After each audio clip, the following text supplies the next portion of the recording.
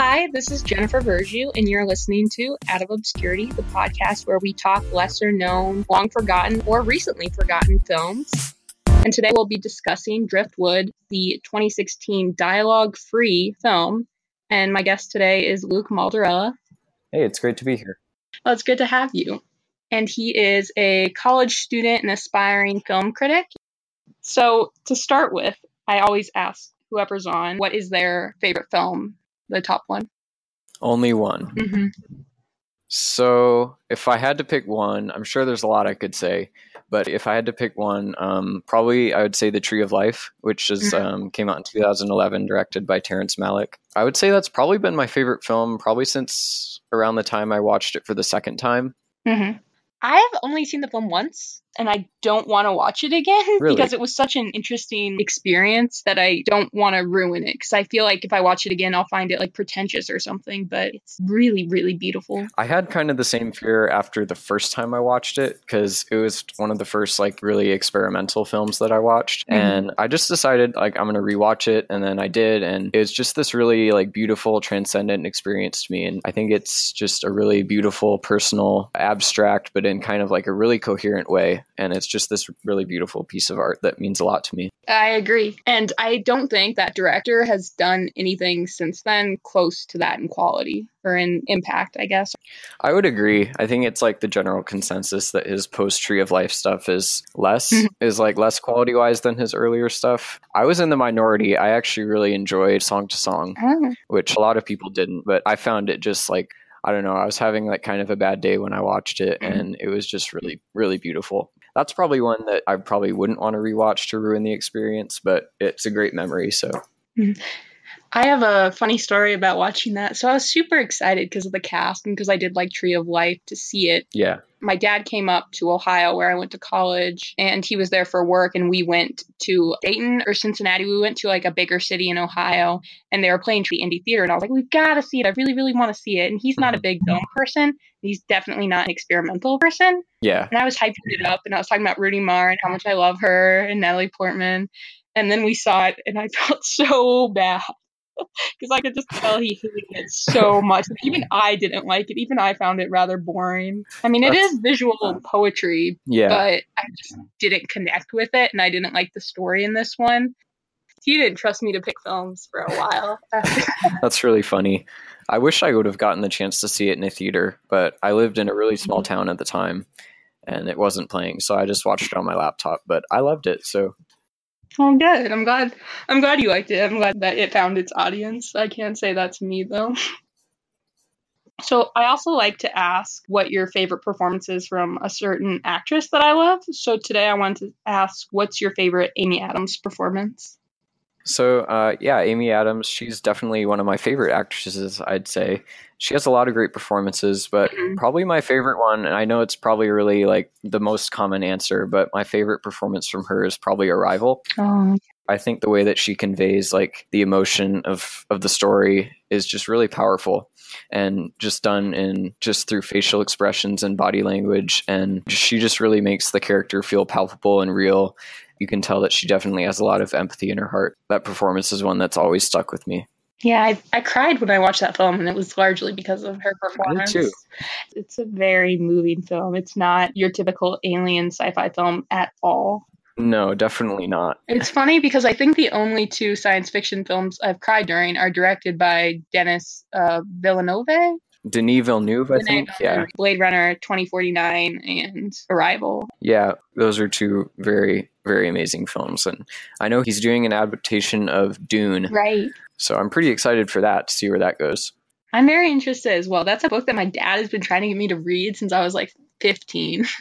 I've never read, but I'm excited to see the film of it, and maybe then I'll read the book. Have you seen the David Lynch film? No. Oh, I forgot that he did one. Yeah, and it had Kyle MacLachlan in it. Yeah, I think so. I haven't seen that one, but I'll definitely be checking it out before Villeneuve's comes out. I feel like that's one of the David Lynch films I've heard the least about, though. I don't know if it's just because people don't like it or just not a lot of people have seen it.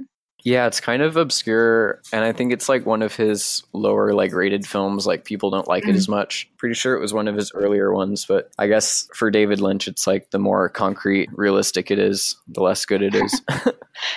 That's true. Although I am watching Twin Peaks for the first time, and I think that's my favorite thing by him because it's a little bit more grounded in reality, which is a weird thing to say about Twin Peaks if you've seen it. Yeah. But the plot and the characters make sense, and it's got like a soap opera kind of feel to it in this small town. So even though it does have these weird, strange elements to it and this vibe, it is kind of realistic. Yeah, I really like Twin Peaks because of that, because it just feels so like calm and quiet, almost like it's trying to be less serious than it is, like with the music and stuff. But it always has this like sinister undertone to it that really, I think, is effective. Yeah, I'm excited to get to the new episodes that came out, this past year. I am too. I haven't gotten around to those either, so. So I think for me, my favorite Amy Adams role is from Doubt. Oh yeah, that's a great film. Yeah, because she has so many great films and so many great roles. Because I was thinking Arrival, and then I was thinking Junebug, which is like one of her earlier things.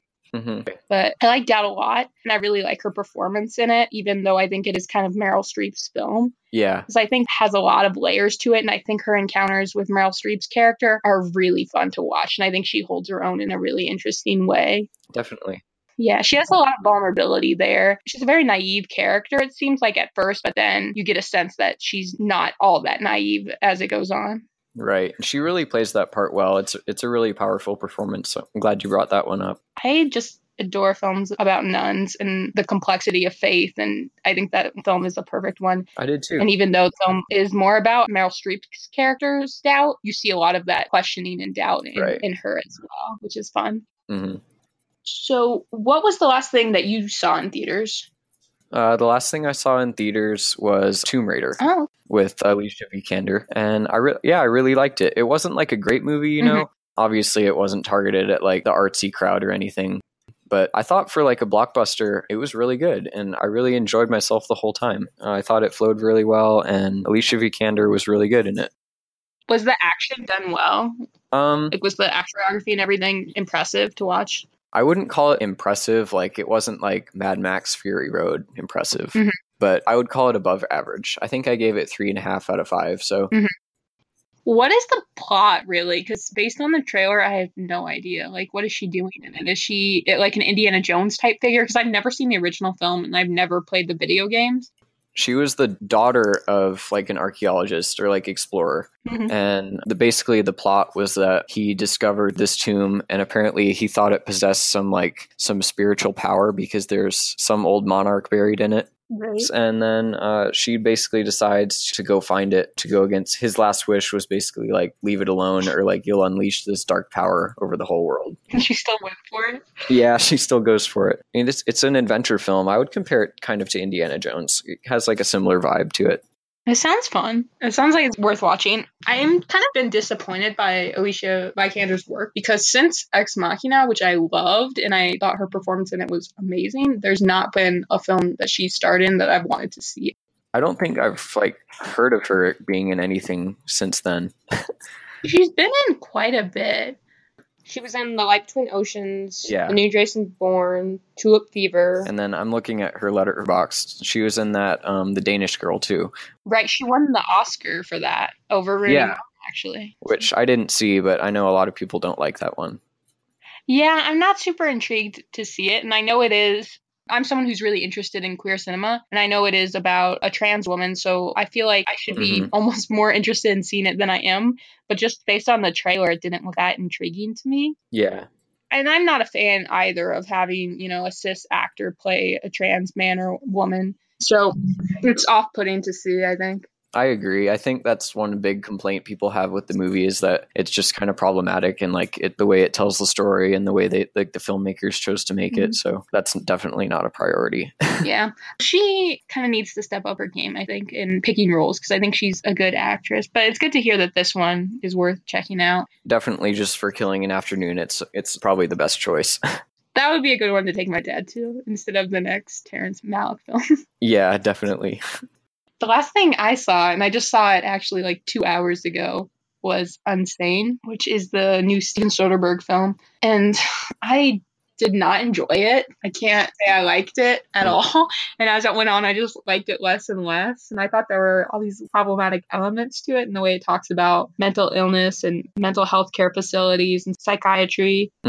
But I also thought it was really good. I thought it was a really solid thriller. It's not one of those films where I could stop halfway through and be fine. I had to see the end of it. Yeah, I saw it too, and I agree, like, it had definitely had some problematic elements to it, and like the way it depicted mental illness.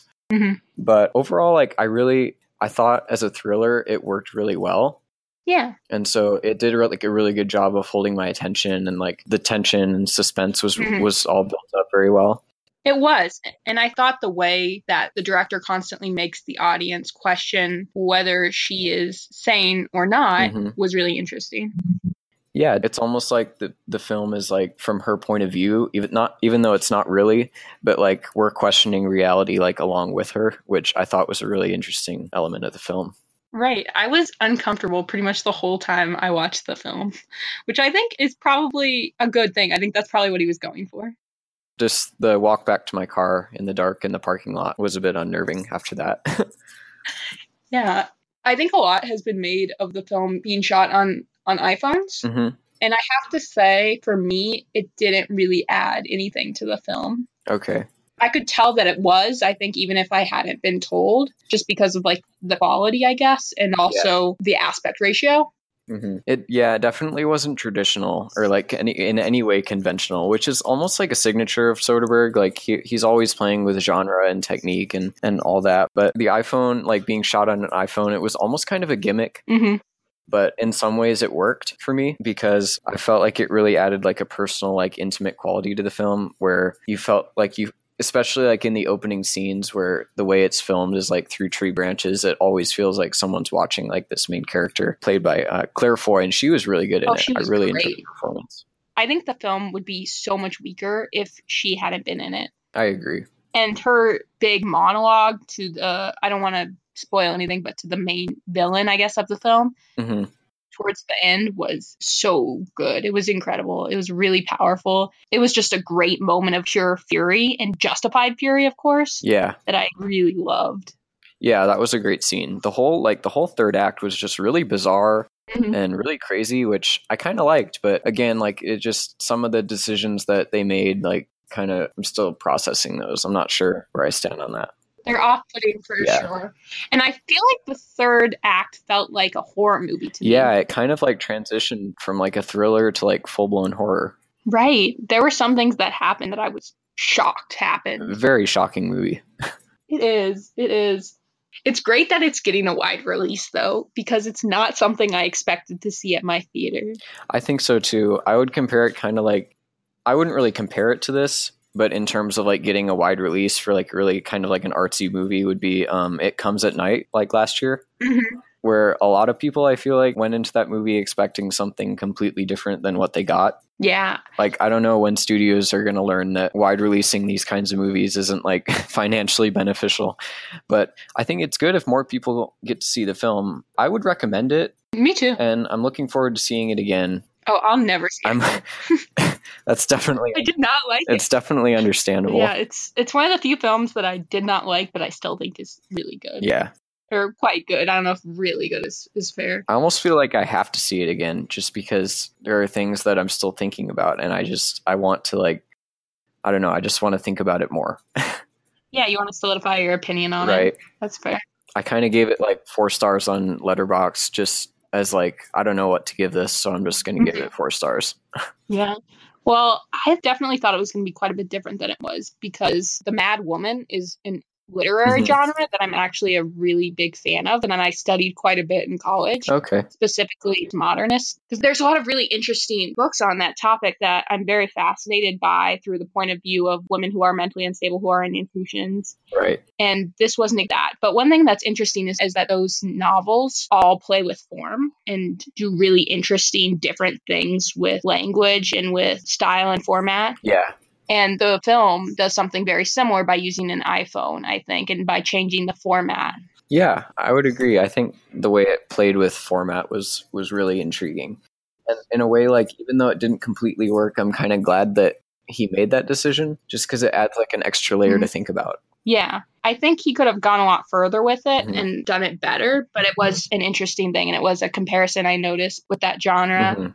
I think my favorite thing about him using an iPhone as his camera was just the idea that a lot of people my age, your age, will see that and think, oh, I do have an iPhone. I can make a film. Yeah, definitely. At the very least, do a short, because me and everyone I know has an iPhone or an Android. So this is very possible. So it is sort of encouraging in that way, I think, for young filmmakers who don't have a big budget. Because even I walked out of that film and I don't really have a desire to be a filmmaker.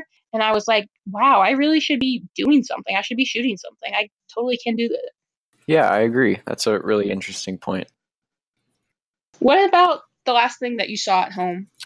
So the last thing I saw at home was a movie came out in 2012. It's called Rust and Bone, starring Marion Cotillard and Matthias Schnoed. I don't know how to say his last name. But anyway, they were both really good in it. And so basically it tells the story of these two different characters. One of them is a single father who's doing like boxing and odd jobs, like security jobs and stuff, to try to just make a living. And then the other character, played by Marion Cotillard, is a kind of like a whale trainer almost, or not like whales, but like she works at like SeaWorld. Yeah, kind of like a SeaWorld type thing, and she does like the orca shows. Mm-hmm. So, but anyway, it's not really a spoiler because it happens near the beginning of the film, but she gets attacked by one of the orcas and loses both her legs. And he's a bouncer at like a nightclub. Mm-hmm. So they end up meeting. She gets in a fight and he takes her home and they end up meeting. And so the film basically is just about their relationship and how like they benefit and change each other as people. Huh. I knew it was about her injury and her trauma from that and kind of her recovery, but I didn't realize how significant the relationship was in the film. Yeah. The themes of like trauma and recovery, both like mental, spiritual, like and physically, were all explored very well, I thought. It's very like complex. I would say like thematically complex film, just because the characters are so nuanced and like the performances are just so great. It's just endless things to think about, where even if you don't like, you see characters making wrong decisions, like you can still like empathize with them just because the film is so committed to these two characters and their complexity and their humanity that it's just really fascinating. I really want to see it now. I love that actress too. I think she's done some really outstanding work. She's really great. Definitely underrated. Yeah, I will see a film pretty much just because it has her. I would too, yeah. And the film is on Netflix, so if anyone wants to check it out there, that's where it is. Okay. How is it a longer one or is it more slim? Like, do you remember about? I think it's about like 2 hours. Okay, so like fair amount. Yeah. I'm just thinking because I feel like now I want to watch it. So, is there a film that the first time you watched it you disliked it, and then when you watched it again you liked it a lot more, or vice versa, a film that you liked the first time and disliked the second time? Yeah, so I recently rewatched Old Boy, Park Chan-wook's movie. And the first time I watched that, I really didn't like it. I think I watched it when I was like, it might have been the reason, but I watched it when I was like 14 or 15, and I think I really just didn't get it. And then I rewatched it like basically on impulse a couple weeks ago, and I really loved it. I bumped it up from like 2 stars to like 5 stars because I really loved it. I thought the direction and like the editing and everything was just so fascinating, and the performances and just the raw like emotional quality that it had was just really captivating, and I'm really glad I rewatched that one. Yeah, I love The Handmaiden. Yeah. And I really enjoy, at least I love the direction of Stoker. I don't know if I love the film, but I think it's so well directed and shot. Yeah, I would say the same. But I've not seen really anything else from him.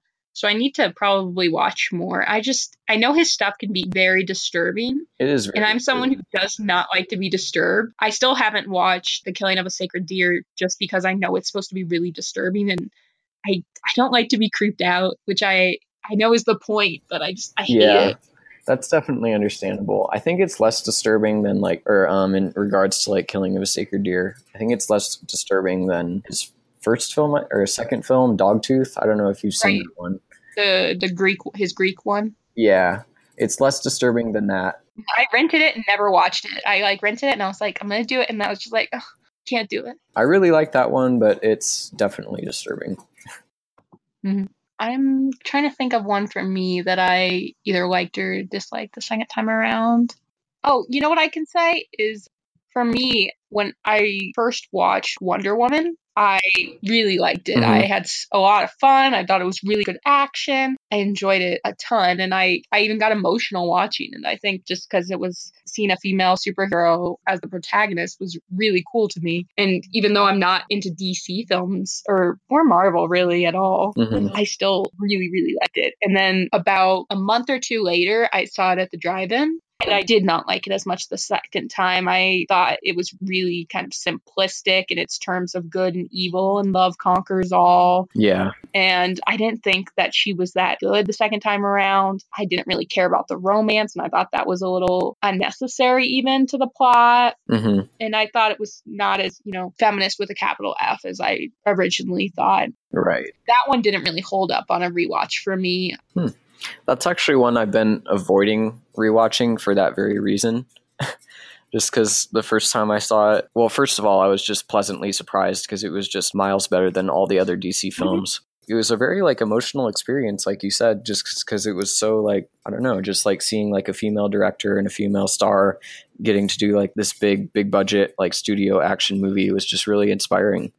But I felt like on rewatch, like you said, the performances and stuff wouldn't click as much for me. I also agree about the romance. It felt really forced in there and half-baked and unnecessary. Kind of wish that wasn't an element. Me too, but it feels like anytime there's a female protagonist, there's always some degree of romantic relationship. Yeah, there always is. I've heard a lot of people on the internet express an interest in seeing her have a girlfriend for the sequel because I know she, in the comics, I guess, is bisexual. Interesting. So that would be interesting to see, but I really feel like she doesn't need a romantic interest at all in the new one. I would be open to that. It would be definitely a departure from convention, just having because there's always just the stereotypical heterosexual romance in all these movies. So it'd be interesting to see it go a different way. But at the same time, I agree, it's not really necessary at all.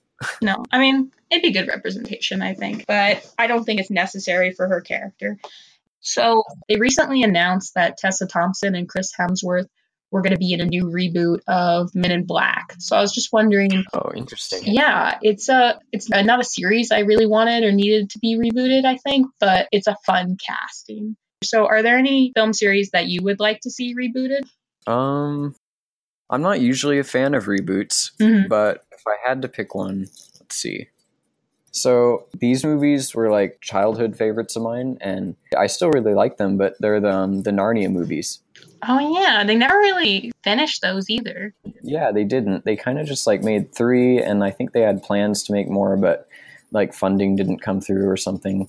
But I'd really like to see those a modern take on those. Oh, because I know they came out in the 2000s. And even though that's not too long ago, I know I was back visiting my family and they were watching them and they just feel really outdated. Yeah.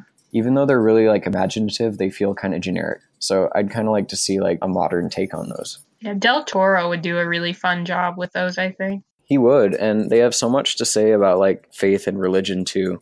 Yeah, and those themes don't exactly come across in the film. No, they're very present in the books. And I love the books, they're favorites of mine. But in the films, they don't. Would you still set it back in the 40s, I believe, when it's set, or when the novels are set, or would you want it to take place in the present?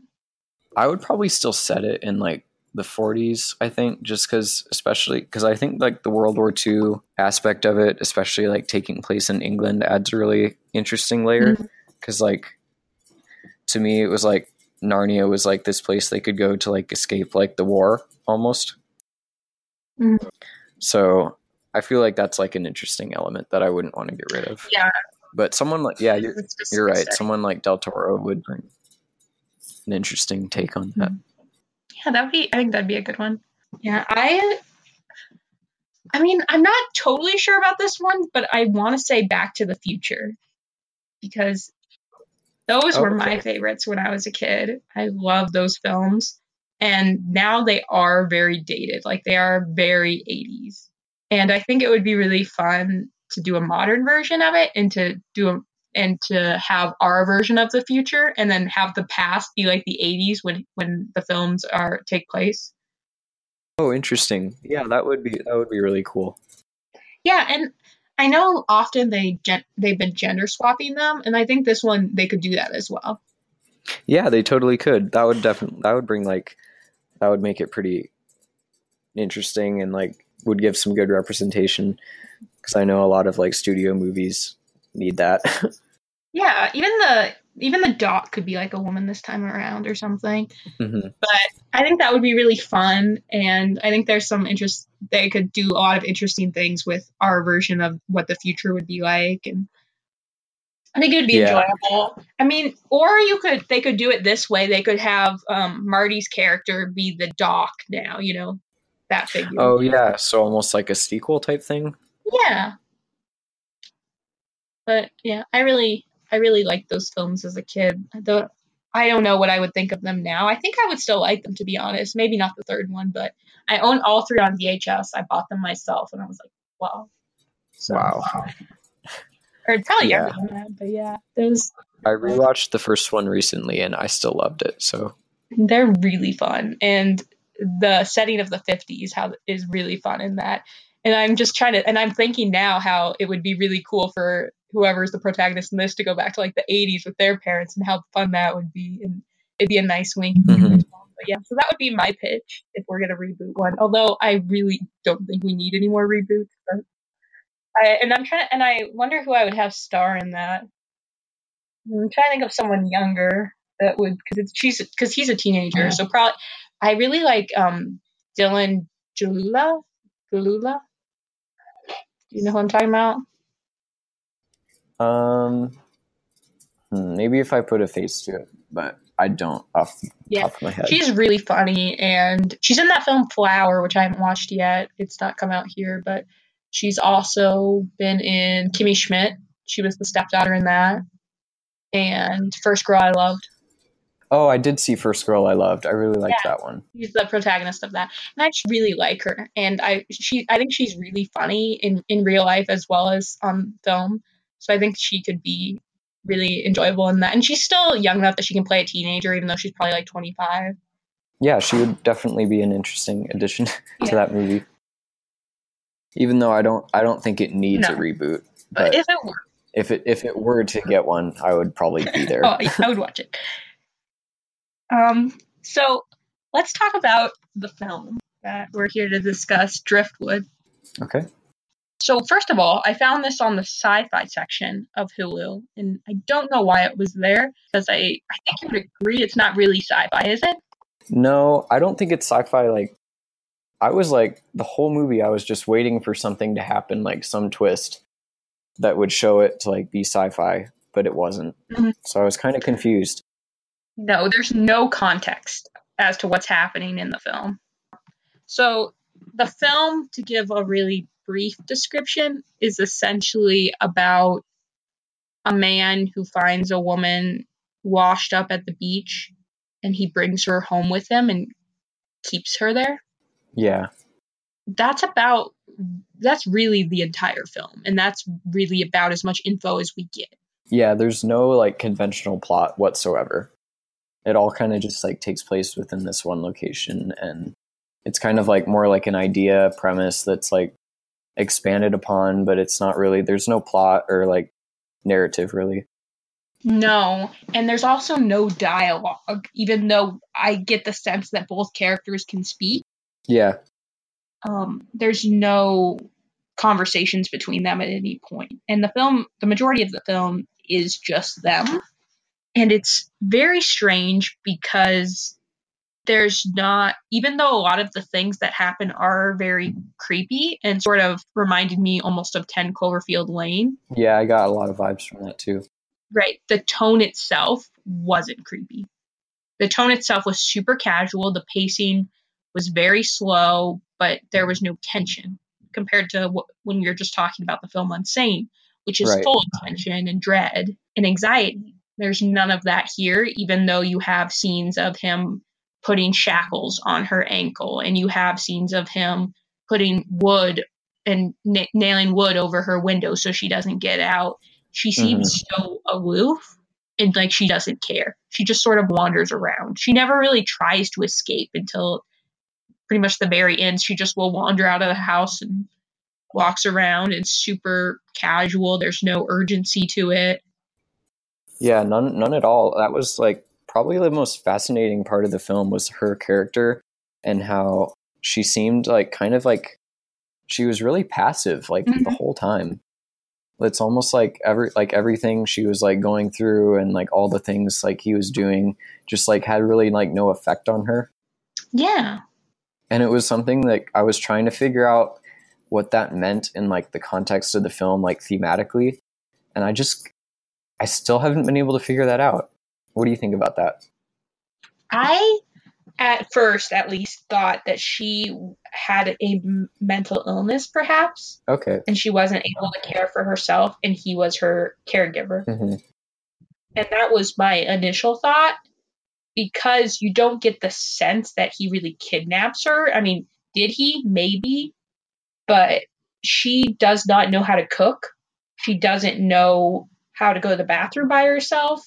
He has to take her to the toilet. He has to take her to get a bath. He has to comb her hair. So to me, there was a sense that he was taking care of her and he was some kind of parental figure at the beginning. Mm-hmm.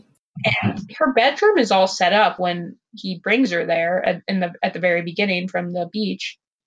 So I feel like she either has some kind of mental illness, or she is not human. She's like a mermaid that washed up on sea and now has legs, or she's an alien. I don't know.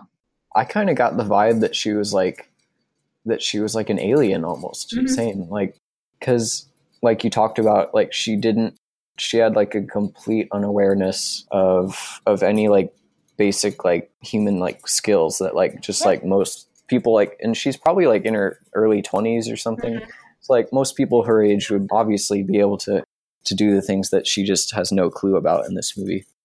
Yeah, it's really strange. And you sort of are very confused about the guy who's taking care of her and why he took her, and then you have this sense that the film reveals through him looking at old photos and looking in his closet that he's trying to replace his, I'm assuming, past wife.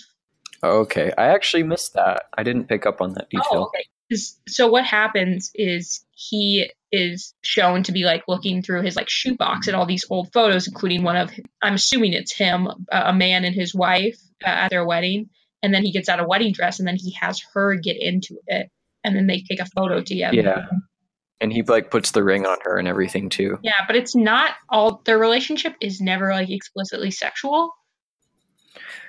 Even though it has weird elements. I felt like there was like sexual like undertones to it that kind of like grew throughout the movie. Mm-hmm.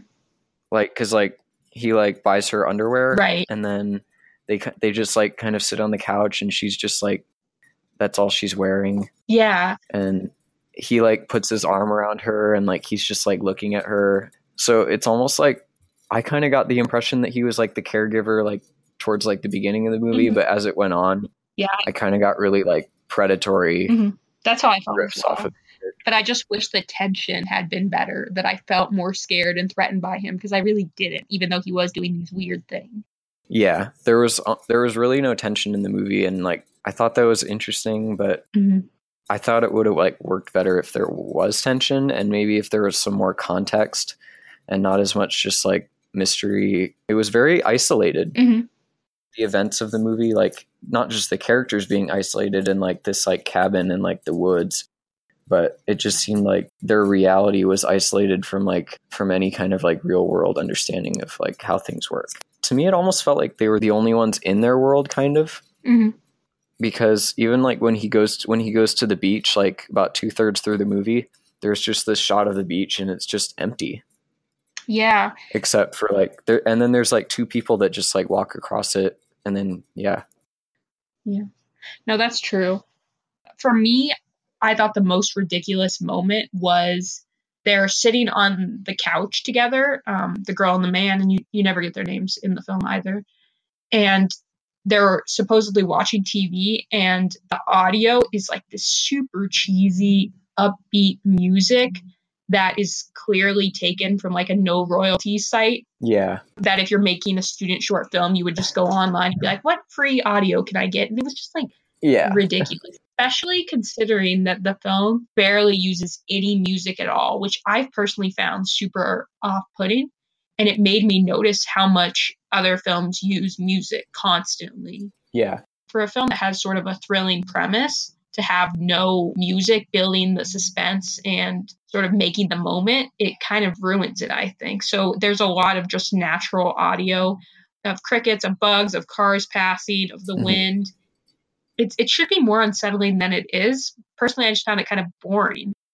Yeah, I agree. It was just way too calm for like what it was trying to do. And I know we talked about like that earlier, but I thought it was really boring. I was like really thankful that it was only 75 minutes long, because I don't think I would have been able to sit through 2 hours of it. It should have been a short film. Definitely should have been a short film. Yeah. So why do you think when someone is on Hulu looking for a film to watch that night, they would pick this one? What do you think the draw would be for them? I would say the draw would be that it's relatively short. I know it's nothing to do with like the film itself, but for me, if like I was browsing Hulu and I saw the poster like Driftwood and I clicked on it, I probably wouldn't watch it unless I was just like looking for something quick to watch.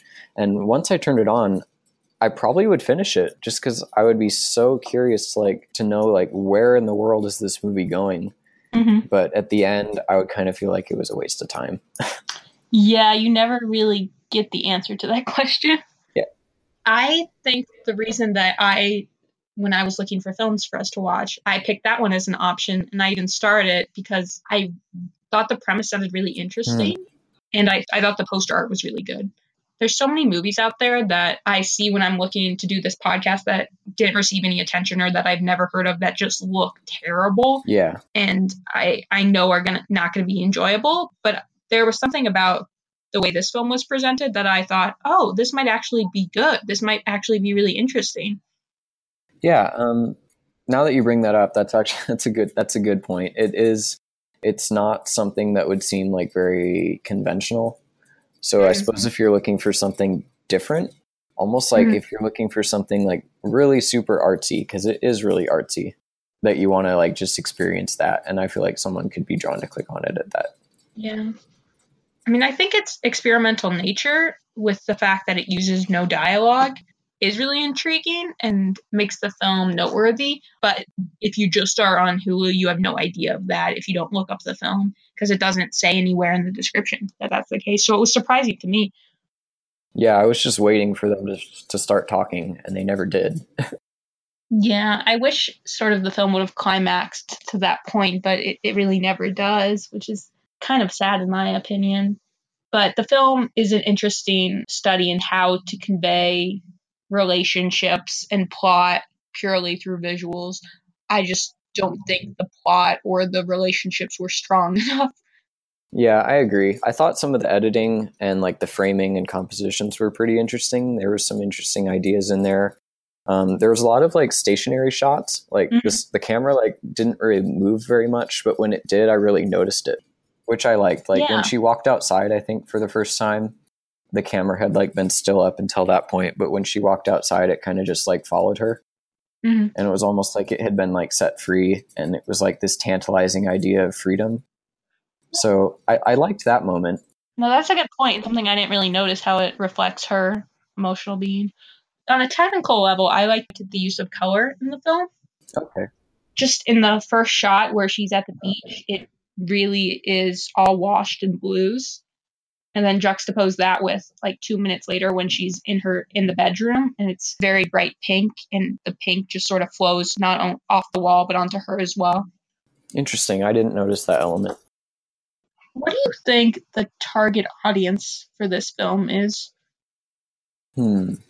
Honestly, I think the target audience would be like probably like film students who are looking to like make a film, just because it almost feels like a student film kind of, but a little better than that maybe. But It has some really interesting ideas, like I mentioned before, in editing and composition on just like a very like basic level. It's very easy to notice just because there's no dialogue, so it really leaves a lot of room to focus on the filmmaking itself. That's another thing that would probably draw me in. If I actually had known something about it before and I saw this, I might, and like I had known that there was no dialogue, I might have actually watched it just to pay attention to the filmmaking. Yeah. I feel like the film was made with the intention of people who are really interested in film and film as a craft watching it. Yeah. I know that it was shown at Slamdance and it was actually pretty well received there. And that makes sense to me that they were looking for sort of an artsy film going audience like that. Right. Watch it, especially like an audience that enjoys like indies that are really indie, because Slamdance, if you're not familiar with it, is a festival that happens at the same time as Sundance in the same location in Park City as well. And it shows films that basically could not get into Sundance that are much more indie than that. I'm a little surprised that it won the grand jury prize for best narrative, but I definitely see that it would have probably gone over pretty well there. Yeah, I think the award probably came from the fact that there just was no dialogue, because that just sets it apart from everything else.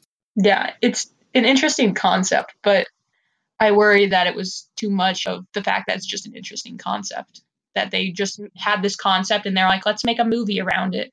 Yeah. Instead of coming up with a strong idea and then finding ways to tell it, they figured out that they wanted to do this format first and then tried to make a story fit it. Yeah, it kind of had like silent film elements to it, but at the same time it didn't, because the sound design was still like very present. Mm-hmm. Well, it's interesting that you mentioned that, because I saw that all of the audio was re-recorded or Foleyed in post-production. That is interesting. So like when she's rattling her, shackles on her ankles, that's something that they add later, which does make sense, because I did feel like there were parts where things were too loud or they went on for a little bit too long. It's a weird detail, but I found like when they were eating, the chewing was so annoying. It was really aggravating, way too loud. No, that scene bothered me. I wonder if it was meant to, because if it was meant to be sort of obnoxious, then it achieved its goal, but I don't really know how that helps the film exactly. I mean, once again, I said this before, but I thought it was more boring than uncomfortable or tension. Yeah. The whole like sound design thing struck me less as like intentional. It really felt like incompetent. this sound design, because it was just so annoying. Like it was like annoying to the point where I didn't think it could be intentional. It just felt like poor production quality. Yeah, well, they made all those sounds later. Yeah, I mean, that's true. So they wanted it to be that way, for better or worse. I wonder if that was an artistic choice, or just like maybe they didn't like their first audio track, so they re-recorded it. Or... No, I would guess the former, because that's a lot of work to do to like make all these little scraping sounds and stuff. It is. And then for us to just say it's bad. Did you have a favorite moment from the film? Something that you did like? Let's see. I don't know if it's a spoiler to talk about the third character arriving or no. I think it's okay. Just set up who he is. Okay. So pretty much out of nowhere, this old man is like what he's credited as in the credits is just old man. When he goes to the beach and like he comes back with another person, and it's a young man who's like equally like aloof and like doesn't really know how to act, like behave himself, or like just like live really. And the young woman and the old man are eating dinner, and he's just standing there with a bottle of wine. And then when he goes to refill the old man's cup, he overflows it. Mm-hmm. And the old man gets like really angry at him and like drags him outside. And then you see just her like standing in the window, just like looking on. And to me, like, I thought this was like a really cool like part of like added like a really interesting nuance to her performance, but it was almost like she was like sympathizing with him. Oh yeah, there was a connection between the two, and I think it was the only real connection of the film, even though it never gets fully developed. And then like the next scene, she just goes outside and like just gives him a hug. And I thought that was like a really good moment. Yeah, I liked that. And I wish we got more of them and how they're connected. So, I mean, back to the alien theory, are they both aliens? I mean, yeah, they could be, but it's just, I don't know. Like they were kind of like humans, but like not. Well, they're clearly from the same source because they both Right. showed up at the beach. They both have no knowledge of how to take care of themselves, how to live a daily life in this world. Mm-hmm. One of the ideas that crossed my mind just as we were talking is that he's like throughout the movie, he's like teaching her like how to like live as like a human in like society, Mm-hmm. but all the while like he ignores like the most human part about us, which is empathy. And then she just like kind of like develops that. Yeah, especially through her interactions with this new boy and seeing the way that the old man treats him because he does not like him. There's clearly some jealousy there. Yeah, I agree. I think my favorite moment was just this little scene of the old man getting her ready to take these wedding photos with him, and specifically him putting makeup on her. Oh yeah, that was a cool little scene. It's like it's almost like he had never put makeup on someone, or like it had been years. Yeah. It felt a little creepy, but it also felt a little bit funny. The idea of a man trying to put makeup on a woman who just clearly has no idea how to do it. It turns out kind of terrible. And I just thought the way it was shot was really cool. And even though I wasn't a fan of the editing in this movie, I thought the way that was edited was pretty nice. And because basically it's just straight on her face. Yeah, like a close-up. I like the way that was shot. I like the colors in it. Yeah, that was a good scene. How do you think you would classify this film on a scale from Hallmark to Criterion Collection in terms of quality? Is there a place that you think you would put it? I don't think it quite like reached like Hallmark level like cheesiness at all, because it definitely had the intention to be something I think better than it turned out to be. The director clearly had a vision that he was trying to accomplish, and it wasn't just like generic. Like it was definitely original, I thought. So it wasn't just like generic nonsense, and I appreciated that about it. So probably like somewhere in the middle between the two, but more leaning towards Hallmark, just because it was pretty cheesy. Yeah. I think I would put it as a grad film student, like MFA film. That's where I would place it.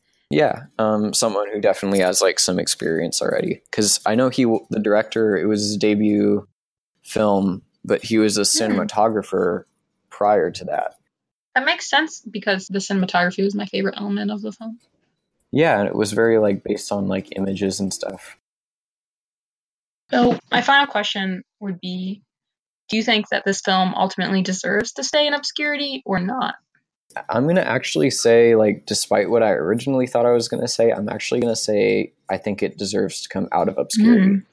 Just because I think there's a lot that like young filmmakers could learn in terms of like just watching like editing patterns. And I know you said you weren't like a fan of the editing, but I liked it a lot. And I thought the way like the editing was my favorite part of the film. And so just like watching like for like filmmaking craft, I thought it was really fascinating. And I think it could have like an audience outside of the few people who have probably watched it on Hulu, even if it's not like a very good movie and it's probably not something I'd ever revisit. I would say I'm still like I think I'm glad I watched it. Oh, good. This is going to be the first time I've said this on the podcast, but I agree. I think it deserves to come out of obscurity to an extent. I think that watching clips of it in a film class would be where I could see it, would be a good idea. Specifically for the fact that it is dialogue free, that they did it on a budget, that it was shot in 6 days, and it still manages to tell a story, maybe not the most compelling story, but it does tell an interesting story. So I think it would be good for people to watch who are interested in how to accomplish that. Yeah, I agree. Well, I don't think I have anything more to add, to be honest. Thanks so much for being on. Yeah. It was great to have you, and I appreciate it. Yeah, I really enjoyed it. Thanks so much for having me. Yeah. Do you want to share your Letterboxd or Twitter or anything? Sure. So I am on Twitter and Letterboxd. Both are going to be at L Maldarella, and that's just L in my last name. Great. You should definitely check it out. It's really interesting. He has a lot of good things to say. Well, thanks again, and until next time. And you can also follow us at obscurity_pod, and now we're available on iTunes as well as SoundCloud. Awesome. Thanks for listening. Bye.